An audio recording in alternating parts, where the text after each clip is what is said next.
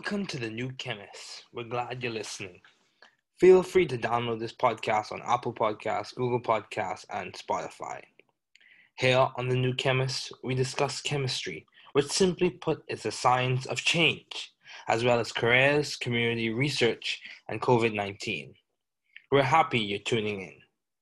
My guest today is Dr. Bladmir Ramos. Thanks for joining me today. It is good to hear from you. Just briefly, I'll inform my audience about you. Dr. Bladmir Ramos-Alvarado is the principal investigator of the Interfacial Phenomena Lab at Penn State University. He's a member of the Materials Computation Center at Penn State and an associate of the Institute for Computation and Data at Penn State. Dr. Ramos obtained a bachelor's and master's degree both in mechanical engineering from the University of Guanajuato in Mexico in 2009 and 2011, respectively. Later on, he continued his education at the Georgia Institute of Technology, where he obtained a PhD and a master's degree in mechanical engineering in 2016. After brief postdoctoral and instructor appointments at Georgia Tech, Dr. Ramos joined the Department of Mechanical Engineering at Penn State University as an assistant professor in May of 2017. Please welcome Dr. Bladmir Ramos-Alvarado. Thank you, Dr. Ramos-Alvarado, for joining me today. It's good to have you on. So, what has been some of the most beneficial advice you have received? All right. Well, first of all, thank you for having me. Let me see. Some beneficial advice. Usually they come from my mentors, and I have had many of them. And the most beneficials came from President Peterson, the president of Georgia Tech. He didn't have to say a lot. He would mentor me with his example. So being humble, honest, and disciplined. That's the best advice that I received from him. Okay. Yeah, that's very important. Yeah, because I think I come to understand that, those three attributes will carry you a long way in your academic career. So why did you choose mechanical engineering as a field to do your doctoral studies in? Oh, that's a funny story, because actually when I chose my major when I was going to college, I actually didn't want to be an engineer. I wanted to be a physicist, but the physics school in Mexico was not in my hometown, so I had to travel somewhere else, pay rent, and support myself there, and I couldn't afford it. So I went to the engineering school, and I just chose out of the menu, and I just continued doing that. So eventually my PhD was just a natural consequence to all the activities that I had done before. So yeah, I never had the courage to go to physics, back. I met a friend who actually did it. He was in the same situation as me. And yeah, after college, he went for his degrees in physics, but I didn't have the courage. Okay, well, it looks like it turned out well for you, so that's okay. So, so how have you maintained vision and teamwork in your environment? How do you maintain that? All right. Yeah, so vision of you mean the activities that I do in my lab? Well, it's deep introspection of the goals that you want to achieve, right? It's not something that you can just put it on paper once and put it on the website of your lab and just let it be there. No, it's a continuous activity to keep revising what you want to achieve in your career. And teamwork, well, it happens that I have always been surrounded by amazing people, very smart, productive students and colleagues. They just motivate, it eases the teamwork activity. I mean, it's like I'm cheating, right? I have always been surrounded by just fantastic students and fantastic colleagues. So it's really easy to do. Yeah, that's some would say serendipity, some would say luck, some would say blessed, some would say it's just privilege, I don't know. But at the end of the day, it's good. It's good to have a good environment surrounding you. Because people have made the statement, birds of a feather flock together, and a man is known by the company that he keeps, as well as the environment helps to shape and mold you as you progress and proceed through your academic career. So yes, good environments do play a big role. So you're a professor at Penn State. You did your PhD PhD advisor, was the president of Georgia Tech. How would you say you've been so successful thus far? And what would you attribute to your success? Yeah. Oh man. If you mean my success as a professor, I mean, it's too early to say that. I've been doing this just. As a student. Yeah, as a student, well, I would say discipline and hard work. There's no secret recipe. There are many inspirational talkers and TEDx, TED Talks, and books and whatever. There's many things that you can find out there to how to be successful at X. But I think the key to everything and anything is just to be disciplined and hard and really just work hard. Don't fool around, and just be disciplined. If it has to be done, it has to be done. Don't get distracted. And that's my main inspiration from the mentors that I have had. Just the discipline, even from my parents. Just be disciplined. Yeah. So I would say along the same lines of discipline. Would you say that was something that was taught to you, or do you think you were just born that way? Or how would you say you developed discipline? Was it something that you learned in the environment? How would you say you learned that? Yeah, there's a little bit of both, since I didn't grow up in a very, healthy environment in Mexico. It was my family and I were really poor, and the kinds of things that you see around in those poor neighborhoods. You just try to be focused and not imitate what you see around your community, right? So you need to have a clear mind of what you have to do. And I think I had some of that since I was born, that discipline. But also my mom was really tough, and she always tried to teach me in that way of being, to be disciplined. So it has to be done. You have to get it done. This is due tomorrow. You have to get it done. And even before, she was that tough. Okay, yeah, that's important. That's important. I can relate to that as well. Having parents who are very disciplined and determined, and make sure you replicate and represent them in terms of that as well. So, given all of your responsibilities and accomplishments, how do you maintain a balanced life? How have you maintained a balanced life so far? Because you have a family, you have a job, you have academic responsibilities, you're part of different labs. Right. How are you maintaining balance? And you're also in a pandemic too. So I know. Yeah. So how are you maintaining balance? Right. Well, again, this comes back to the same topic that we were discussing: discipline. That characteristic that you're born with, or that you develop through the years, or that you need to achieve somehow, that helps you a lot. For example, I have colleagues that they have a very structured schedule for the things that they have to do. Like activity 1 from 8 to 9, activity 2, I don't do things like that to, divide the activities. Sometimes it takes more time, but you need to be aware of all your responsibilities, as you're saying. So you need to dedicate some time for your research, for your teaching, for your instruction every day. And then at some point you need to say, stop, that's enough work. You are not your job. You're not your job. It's time to go take care of myself, go take care of my body, working out or running, whatever you like to do, play some sports, whatever it is that you have to do to take care of your body and your mind. If you have to go to read, if you have to go watch a movie, right? Turn on the TV and see what's on.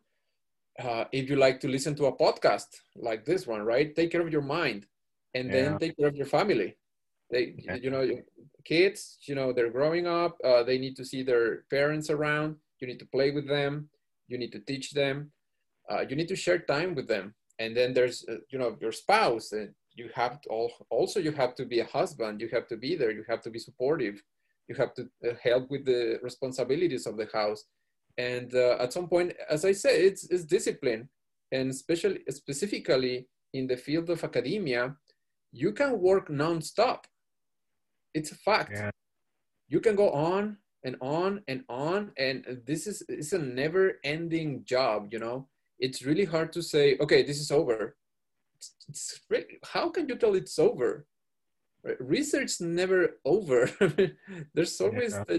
there's more that you can do all the time, and Yeah. also teaching and your but at some point you need to say stop, this is enough, and then you keep moving on. But again, this comes back to the discipline aspect.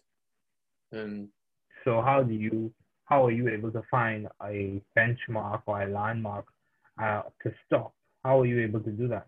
Because you said I it must never end.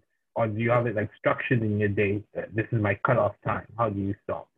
right, so at some point, I would say, I mean, maybe I do have some kind of a structure. So let's say 6 p.m., 5 p.m., whatever was done was done. It's time to go upstairs. Well, now I'm here in my basement working from home. So it's time to go upstairs, be with the family, help out with the dishes, with dinner, and then have some time with my spouse, some time for working out. I think it's just straight cut. It's a time of the day. That's it.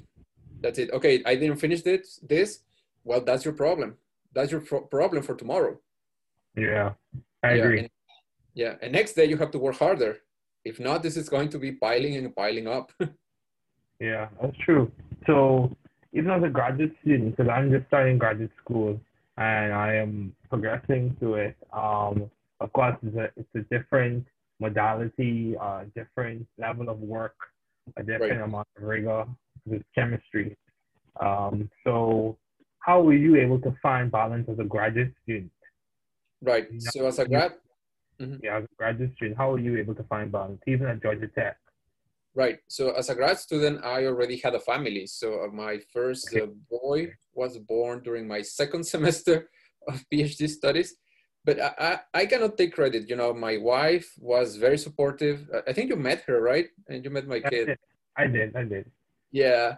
So she was very, very supportive. We had a very good division of labor at some point that it has to be put out on the table, right? So, you know what? I'm doing this thing. It's taking a lot of time. It takes plenty of cognitive abilities to be in the lab, to be doing research, to, taking classes and whatever. So my wife at the beginning was very supportive. So I kind of was absent, at that point, I think I was a little bit absent from family activities, but I had Yeah. that supporting system. But then I did the same thing as I'm saying. So I'm telling you right now, I've been carrying this way of conducting my job since grad school. At some point, you say stop, and stop is just stop. Don't think about it. Don't stress about it. Just stop and go be with your baby. Be with your wife. And again, as I'm saying, take care of your body. Take care of your Yeah. mind. Yeah, Yeah. work out. Super Yeah. important. Yeah, I agree. Exercise is very important. It helps keep you balanced and it's good for mental health. I Right. completely agree. So, in terms of your academic ideas, in terms of your research and all the things you're working on, what would you say have been your most effective or interesting ideas or impactful ideas? If you had to sum up or describe your research at this point, what would you say is the most interesting or most has the most potential to be impactful? All right. Well, that has been evolving. The kinds of things that I did for research. I started early as an undergrad, and I was interested in many things, as many of us are when we're undergrads. But then you have mentors, and then you do whatever they tell you to do. But sometimes you develop, you start to like it, what they're telling you to do. One of the things that have been impactful, and it's not like I'm super proud of it because this is something that I did as an undergrad. But it's an activity that I really enjoyed. It was the design of heat sinks with liquid cooled heat sinks, where we just changed the geometry of the channels in which we were running the liquid inside the device to reduce pressure drop and increase cooling. I don't want to go into the specifics, but that that research came out to be a conference paper, two conference papers, and one journal paper that has received over 100 citations right now. Oh, And wow. yeah, that was my undergrad research. And, I was just having fun. Yeah, I that's honestly good. was just having fun. That's Yeah, there good. was no breakthrough there. There was no, it was just a different way to think about these devices. But it wasn't like a breakthrough. It was just different way of approaching it. And it has been well received by the community. And I get emails and invitations to join books and whatever.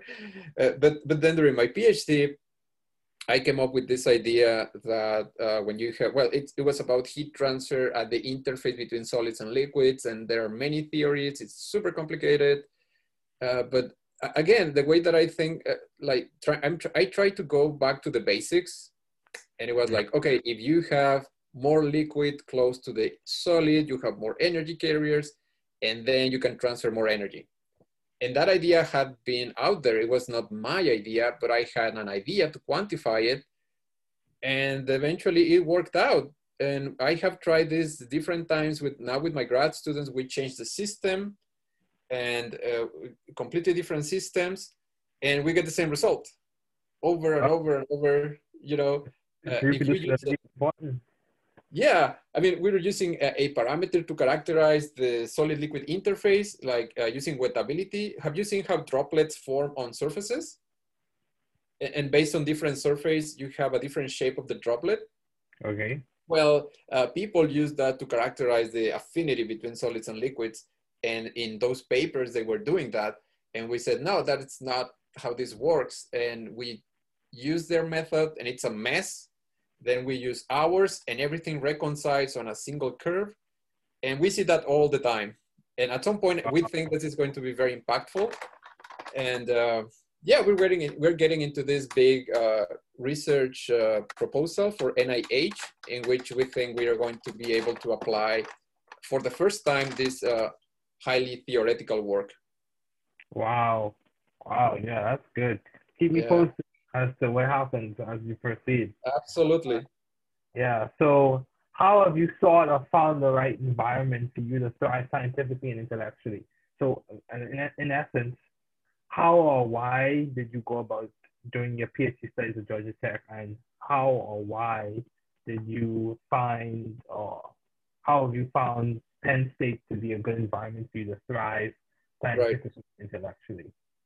Yeah, as I said, I think I have been cheating all my life because I have always been surrounded by these amazing people. So Okay. yeah, at Georgia Tech, the environment. Yeah, It's yeah, so yeah. stimulating. There's more people everywhere, and there's also sometimes toxic people. They're just stay away from them. The energy trainers. They're Yeah, over criticizing everything, yeah, over competitive. There's people like that in academia. Over yeah, that's criticizing true. and over True. competitive. So you have to surround yourself with the right people, people that are stimulating to your cognitive abilities, to your ideas, where you can discuss. So at Georgia Tech, you have that, and at Penn State, it was different. Georgia Tech it's an engineering school, highly technical, super accomplished people everywhere, highly successful people everywhere. I'm not saying that at Penn State that's not the case. That's exactly the same thing. But here, this is more diverse. Georgia Tech, it's tech, right? It's an institute of technology. Yeah, Even though we don't even call it a university, right? And we get angry when they say Georgia Tech University or something like that. It is yeah, not a university. It's a technological institute. yeah. Penn State is a university. We Okay. have lawyers, we have medical school, we have biomedical school, we have biologists, chemists. It's such a rich environment to find collaborations, to Mm-hmm. have a different point of view. So when I left Georgia Tech, it was like a big group with similar ideas in the field of heat transfer. And it was like always going over the same thing, over and over and over the same thing with small variations, looking to get bigger projects and whatever, but it was always the same thing. When I came to Penn State, I realized all the diversity, the different ways to approach the same problem, the different collaborations that you can get, and the input from experts that sometimes verify your ideas. You know, like I have this idea and I don't know how this works. And at Georgia Tech, I was surrounded by engineers. And then here I can contact a biologist, I can contact a physical chemist, a computational chemist, and they have much better insight into the things that I want to know about. Yeah, that's true. Yeah. That's true. Yeah, that's good. Diversity is important. And I don't know. You said that you feel like it's as if, and I'm sure you're saying this jokingly, of course. You said you feel as if you've been cheating. I don't know if I would say that. I'd say it's probably just been serendipity or just good fortune on your behalf. Yeah. So. Right. Yeah, dude. But it's definitely good. Definitely good that it's working out. So how do you maintain a view of the bigger picture in your career and in your life in general? So given all the obstacles that people have to face, especially now with the pandemic, how you maintain focus on the bigger picture? I think it keeps you optimistic. Right. So I think it's the same thing for both, for career activities and for personal life. You need to take a moment. You need to stop. Our lives are super quick. Everything is fast paced. Things are changing quickly with this pandemic, with what's going on in politics, with everything. So at some point, as I'm saying in the job activities, you have to say stop. You have to stop. You have to have a deep introspection of where you want to be in your career, where you are, and then in your family, right? At this point, realizing, okay, I have 2 small kids going to school. This is what they need. And don't stress about, for example, like other colleagues, they need to learn calculus. They're 7 years old, right? So, that's a way of keeping the bigger picture, like seeing where you are, where you have to be, and how you're going to get there. And that takes time. That takes time for you to stop working on whatever you're doing, on overstressing on whatever is happening, and have, some time to think, right? And establish a plan. Yeah. And this is, again, coming back to the discipline aspect of how you have to behave in your personal life and in your professional life. Yeah, that's very important. Very, very important. Like from my background, like I have a faith background, so one of the things they say is, they say, it's important for you to, one of the verses that says, write the vision and make it plain. So you have to set down goals, you have to write a plan, you have to establish it, and that requires a lot of deep thinking and deliberation. Yeah, it does. Yeah, so in terms of your long-standing interests, how would you, if you could sum it up in short, what have been your long-standing interests in the field of mechanical engineering? Has it been thermodynamics? Has it been like heat transfer, interface heat transfer? What has been your long-standing interest throughout the entire career thus far? Right, it has changed. As I said, I have morphed into different interests through the years. So it began with renewable energy, believe it or not. Okay. Yeah, I was so passionate about that. And that was because of a mentor, of course, right? Yeah. And then at some point I had interest in biomechanical or bioengineering, using engineering to make life better. Okay. And then during my PhD, I had a lot of freedom because I had a fellowship, that gives you lots of freedom to do whatever you want. Yeah. So I found the field of interfaces super interesting. I found the problems that were in the literature, and I tried to make a contribution. But I mean, I think I have many research interests, and it's just a matter of focusing on each one at different stages of your life, right? Yeah, that's true. That's very true. Because I've had several interests as I progress, and right now I'm leaning towards concentrating on organic synthesis because I'm doing organic chemistry as my sub-discipline within the field of chemistry. for my graduate studies, so I'm leaning towards organic synthesis. And as it stands right now, I like how you put that. You said that you focus on different aspects or different interests at different stages of your career. Yeah, that's important. So just before we wrap it up, do you have any advice to those wanting to pursue the field you're currently working in? Oh yeah, absolutely. Absolutely. So that would be if, well, what I can say is I can sell you the field of mechanical engineering as a field that is taking up. There are many companies hiring mechanical engineers to do different things, from robotics to manufacturing to control to heat transfer. In my particular field of heat transfer, some cool companies are hiring young students, young professionals, NVIDIA for graphic cards, Intel, Apple, they all want mechanical engineers and they all want thermal engineers. So if you like those cool companies and you like engineering, that's a good combination. Go for it. Yeah, that's good. That's good. Thank you so much, Dr. Ramos-Alvarado. It's good to have you on today. Thank you for having me. Thanks for listening. We're glad you were able to tune into this podcast. Once again, this is The New Chemist, where we discuss chemistry, which simply put is the science of change, as well as the other sciences, careers, community, research, and COVID-19. Thanks again for listening. Note, the views on this podcast represent those of my guests and I.